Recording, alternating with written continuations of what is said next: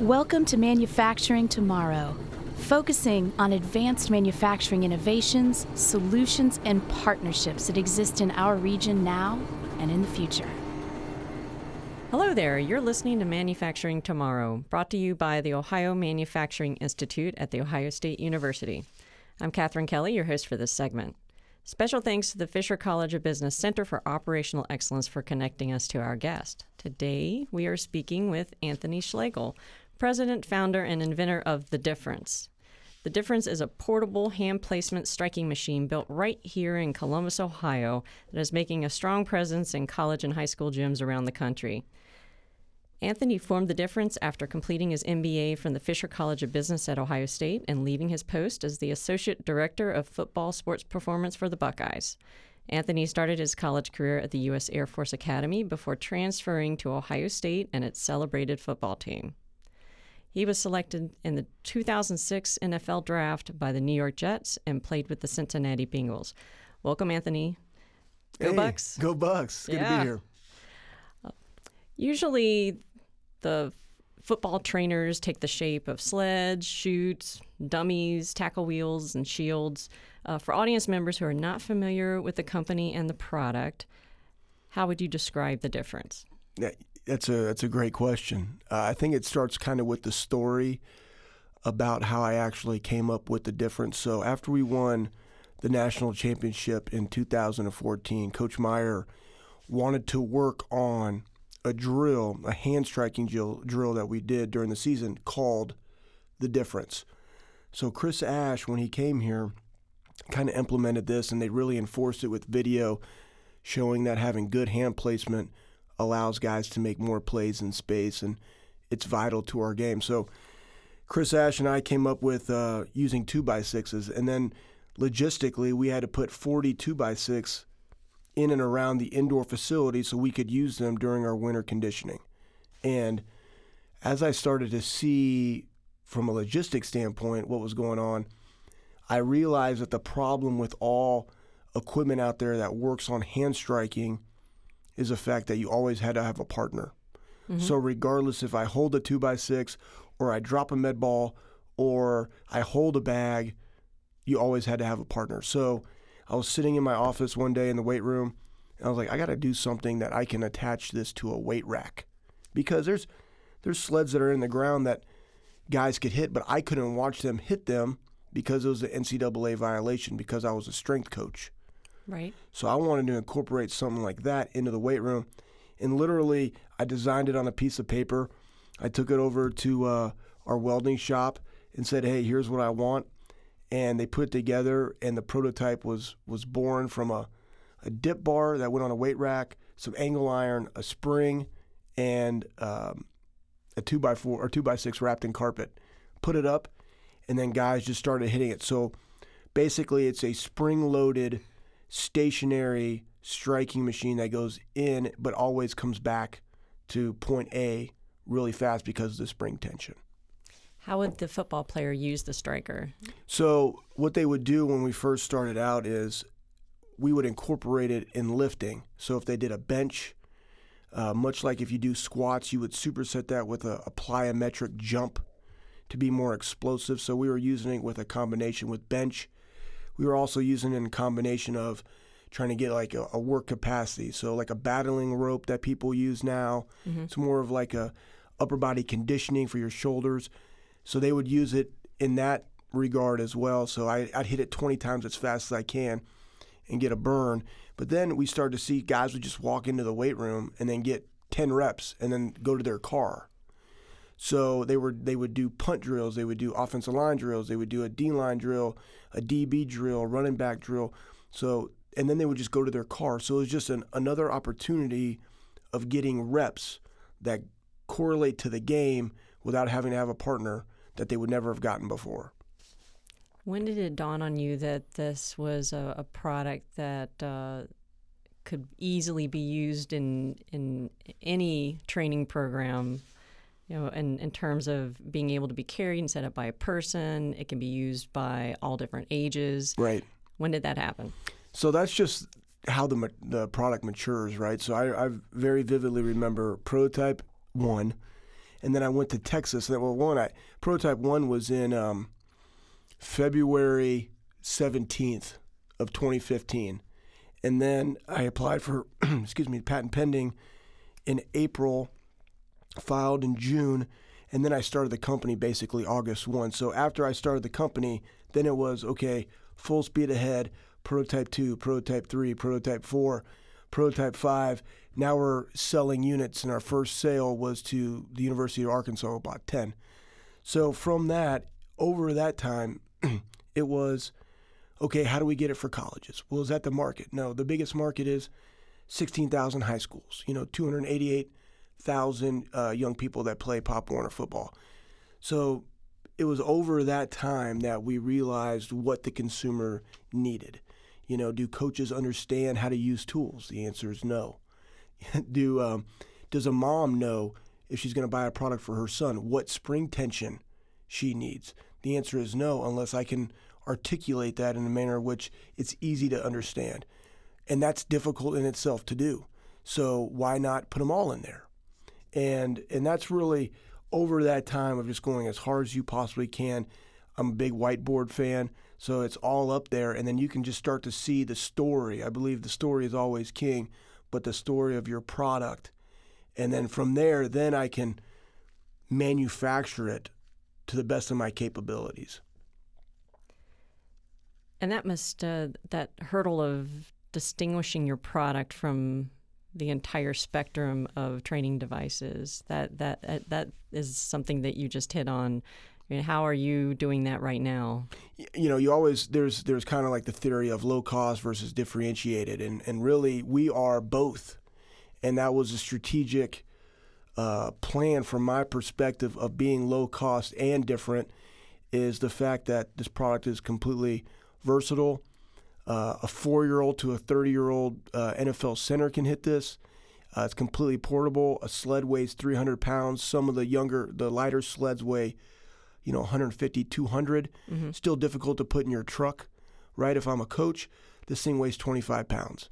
One person could put it together. I have one in my basement. And, so it's just seeing all those different things that make my product stand out. The fact that you can use it all year is a huge one because, not everybody is Ohio State and has the money to buy individual specific things. However, this, you can use it all year. And kids could then get thousands, hundreds of thousands of strikes on this versus, 30,000 max on a sled that stays outside. And I don't use it at all except for the season. So over that time, you start to develop your value proposition for people. And, right now, the biggest thing is it started with a training of trying to get great quality reps for the athlete to help them become better. But what it really has matured into is that we can create a safer game one strike at a time. So every time I eliminate one-on-one contact with somebody and they get better at the game, they're going to be safer, right? And it's just going to promote the longevity of our game. That's amazing. You must be proud of the fact that this is locally manufactured. That is definitely what piqued my interest. Right. Are you working with a single firm or multiple companies? And as I understand it, you assemble this in-house, correct? Absolutely. So we work with a bunch of different manufacturers in and around town, and this was really, big for me. And I wasn't born in the state of Ohio. I was born in Iowa, and I was raised in Texas. But Ohio has always been good to me. So keeping it local was important for a couple of different reasons. One, it's, in my opinion, and Woody said this, you win with people, and it's always about the relationship, which I learned from Coach Tress. And by establishing those relationships here, people are more willing to work with you. A lot of startups can't get terms. Well, we got terms, but we paid people, right? But we also said, hey, work with us. We want to make you money. We want to make money, but let's come together. What are some things that you see from this product that could be better? I don't know everything. And so when you don't know everything, I want to get feedback and I want to collaborate with people. And now they're invested in your product as well, and they want you to succeed.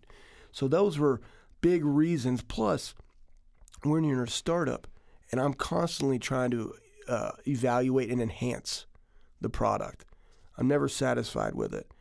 But as you do that, you can't have huge runs of 1,000 units. So by being able to keep the batch size low, I can change the product when I want to.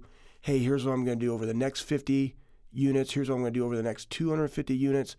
Hey, we have 70 units left. I want to go ahead and make this change right now. You can do that when you're local. Hard to do that when you're on a national scale or an international manufacturing, because the relationship's not going to be there, right, and you're not going to get the product in time to get it out. In my space of fitness equipment, most people are 6 to 8 weeks to deliver. We are tomorrow if you want the product. If you want a custom logo, it's a week. Now, I put on the website 2 to 4 weeks, but I like to surprise people with like, oh, I just bought this. Now I got it. I can use it. So that's amazing. Which is big because coaches, coaches, having been one, they want it tomorrow. They don't understand. Like, we live in a bubble, unlike the rest of the world, So they want the product tomorrow. And if you can deliver upon that, they're going to buy more from you, and they're going to have a relationship with you. And again, that's what it's all about, because they're, especially at the college level, high school kids and high school coaches go to colleges for camps and training. So if they're at a college and they see your product and that coach has a relationship with you, they're going to rave about your product to those coaches and those kids. That brings up a couple topics. So we talked about the manufacturing partners. I wanted to talk about the innovation partners. Okay. And who are the partners and organizations that have helped you innovate with this product here in town? Yeah. So I got to flip my lid because there's not a ton, but they're just great people. So one of the first ones, and this is how it all works, right, was Custom Cutters out of Mount Vernon. Great people. So I was introduced to Custom Cutters because when I graduated with my MBA, I was looking at Worthington Steel as a place that I like to work because I've heard nothing but great things about their culture. And, it just wasn't a good fit from a travel standpoint, but they're great people there. Yeah, we've had them on the show. Yeah, they're awesome. And so when I was like, hey, I have this product in steel, I called them up, who I interviewed with, and said, hey, who do you know here that does steel? And they're like, well, everything that we do outside of our own fabrication shop, we go to Custom Cutters. I said, fantastic. So I went there, brought my prototype in, said, I want this made, and a relationship, was born from that. HFI, that's Walt Dennis. Walt is an Ohio State booster. He does a lot with the golf. He built the golf center. But Dan Cloran was like, hey, you need to talk to Walt Dennis. He's a manufacturer. HFI down at Canal, they do a lot of business in the automotive industry. And you should talk to him. So I took it over to his house. I showed him. He's like, yeah, I really like this. I think we could definitely help you, especially from the vinyl, the covering side, because that's what they do. And so now we've been able to get that to where it's one piece. So now I just buy the pad itself from Walt, where it was I got the vinyl. I had the vinyl from Walt, then I had my foam from Trimtech, great people. Then I had my plastic from Piedmont, but it used to be wood. And but now everything goes through them for just that one price, because I'm trying to eliminate myself from doing everything so I could sell it. But so they've been great to work with. And then Dush Graphics is out of Newark. It's amazing how the graphics on the pad, they have to be perfect, because the first thing that people see, and it's your brand. And exactly. We're a registered brand. So it is, in essence, my billboard, my advertising, and it's got to be perfect. And they really worked with me on the fact that it was a step process. There was a lot of testing. There was a lot of stuff that's scrapped. And when you're a startup, you're like, man, that's just money going out the door. But you have to get to that point to now it's, hey, I need the Texans. And in 2 days, boom, I got the Texans, And so that relationship has been fantastic. They do all my shirts. I got a big graphic in my shop that they do. Anything from a graphic shirt marketing standpoint, those are my people. And then, My springs are out of Springfield. Stadler Springs, he's been great to work with. Tech Metals does my electroless nickel plating, and then TrimTech did my foam, and they still do it. But all those people are within a 50-minute drive of Columbus, Ohio. And when you can do that, you can be flexible, and I can get product out and provide customer service for people. It definitely takes a manufacturing ecosystem. Did you get any help from the university? Well, I am a person that I just go. Like, I don't wait on stuff. And the university, I'm sure, has a lot of different outlets that they could probably direct me to. And they, in essence, they did by putting me in the right direction of HFI from Dan Cloran and the athletic department side of understanding the business of people that actually support Ohio State. So that was fantastic.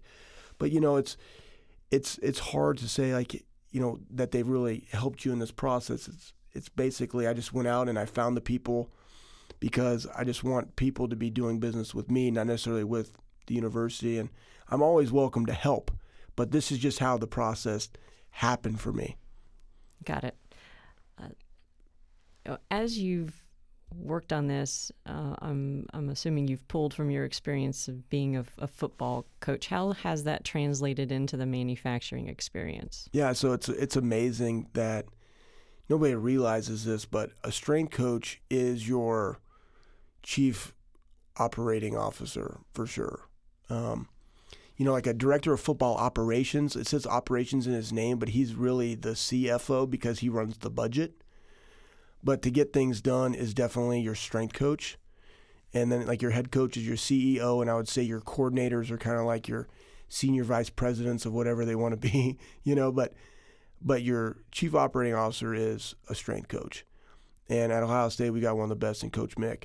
And from that experience, you get to see how you plan a program from a very 30,000-foot level, but an operating officer needs to be able to execute at ground level.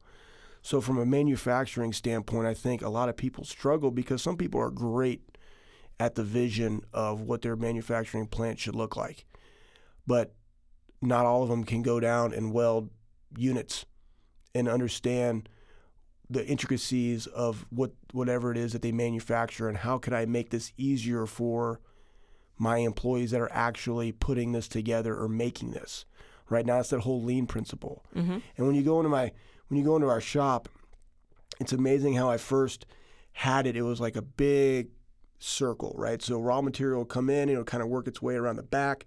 But what it did was it left a huge void in the middle where my subassembly would go. But I still had to pull from that subassembly back over, and it just wasted a lot of space. And so there was an MBA intern, Mike Owens, great guy, 47, was in the Navy, working with Amazon now. He came in, did an internship, and was like, hey, I think we could be a lot more efficient this way.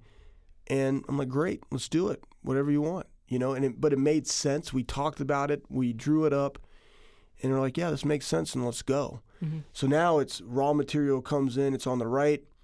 There's tables, big rolling tables, so we can maneuver them however we want to. That's where we do our subassembly and put it on the shelves as a subassembly unit. Then we have a separate table for packaging the material. It literally is, as I look at my inventory that's on the wall, as soon as that gets depleted or I have custom units that go out and I pick and pull, I automatically know how many units I need to make or when I need to make them, when I need to reorder. So all those things from a strength coach side all translate into manufacturing. Because at the end of the day, if I can't see it, I can't execute it. So I think having both of those is critical in the manufacturing space. When we met at the Center for Operational Excellence Innovation Summit, you had made a statement that the coach's responsibility is to show the value add of football. How does that translate? Yeah, that's a good point. So the value add of football versus the value add of your product versus the value add of the people that work with you and supply you with the material to accomplish your mission. I think it's like there's a bunch of value adds, right? So, from a coach, I want to show the kid or the athlete that when I get on him because he dropped his feet, that it's not just affecting him, but it's affecting his teammate, right? So first I had to build trust with that player, that I can get on him, and it's nothing personal, but it's the fact that I'm holding them accountable for allowing their feet to drop, because in the heat of the game, if they straighten their legs and they don't bend and they miss a block or they miss a tackle, in essence, it's the exact same thing. So I'm creating different events to, facilitate that response from them, to show them the value add, that I care. Truss always said they never care about how much you know till they know how much you care, which is a huge one. Definitely very, very true. In the manufacturing standpoint, the people that you work with, they got to feel like they're invested, committed to your company, and that you are committed to them. That's a big thing. So everybody that does stuff with the Difference USA, it's completely committed to helping them achieve their goals. Just like they're not going to work with us I won't let them work with us if they're not committed to us accomplishing our mission either.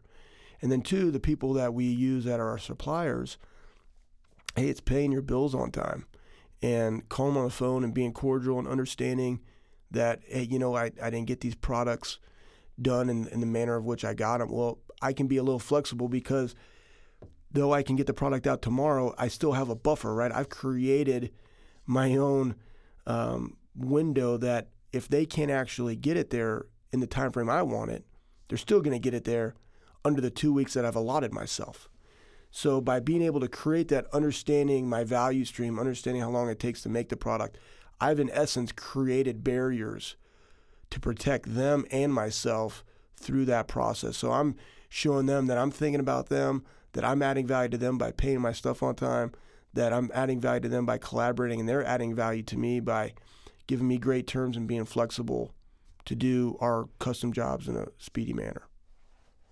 Another concept that came out of the Innovation Summit is about the manufacturing innovation process and its risks and its connection to resilience, and that seems to be a theme with you and your entrepreneurial activity here. And yeah, there's a lot. You talk to that's the thing people don't realize. A lot of the risk, I won't even say risk, but the scary side of a startup. I mean, and I'm in it right now, and I had to have a real conversation with my wife. It's, hey, here's what we got. We got X amount of dollars in our bank for this business, but I got, X amount of dollars in accounts receivable, right? And I'm trying to pay myself and pay bills, and you're struggling getting people to pay you because they're moving at their own pace, but you want to push product and make sales to cover everything so you can keep innovating and doing all this stuff. Like, that's real, and definitely not sexy. People think of startups and where you could be. It's like, oh, they can make it. Nobody wants to risk that. They don't want to take the chance. They like living in the comfortable realms of a paycheck and, insurance. Like, I don't have insurance. We do Christian healthcare ministries. That's what we do. And it's been great. So you have to understand, and I talk a lot about this, is that there's a difference between evaluating and understanding risk. When you evaluate risk, or I evaluate anything, you're going to hesitate, and you're going to think about it, and you're going to dwell on it. What I like to do is I like to understand the risk. I understand the fact that we don't have insurance, we don't have a steady paycheck. I understand that Anthony Schlegel has a brand in Columbus, Ohio. I can make supplemental income, which is fantastic, which is why I'm still here and not back in Texas. So I understand that. I understand things that I can do. And then, I also understand that I don't play golf, and I don't hunt, and I don't do a lot of things that I want to do because I'm in the process of trying to accomplish a mission. And if you understand those things, then you can go and do your job and be a startup. But when you evaluate, you hesitate, you second guess. I can't go make a sale. I can't go visit the Carolina Panthers and North Carolina and make those connections and get in colleges and talk to high schools if all I'm doing is sitting here evaluating the risk of what I'm doing. So that kind of leads to, there's a fear of failure versus the fear of friction versus the embracing the friction. I like to talk about that too. And, sometimes people are afraid to fail. It is. Like, I don't want to take that risk because I don't want to be a failure. And will people see me as a failure? Will people judge me?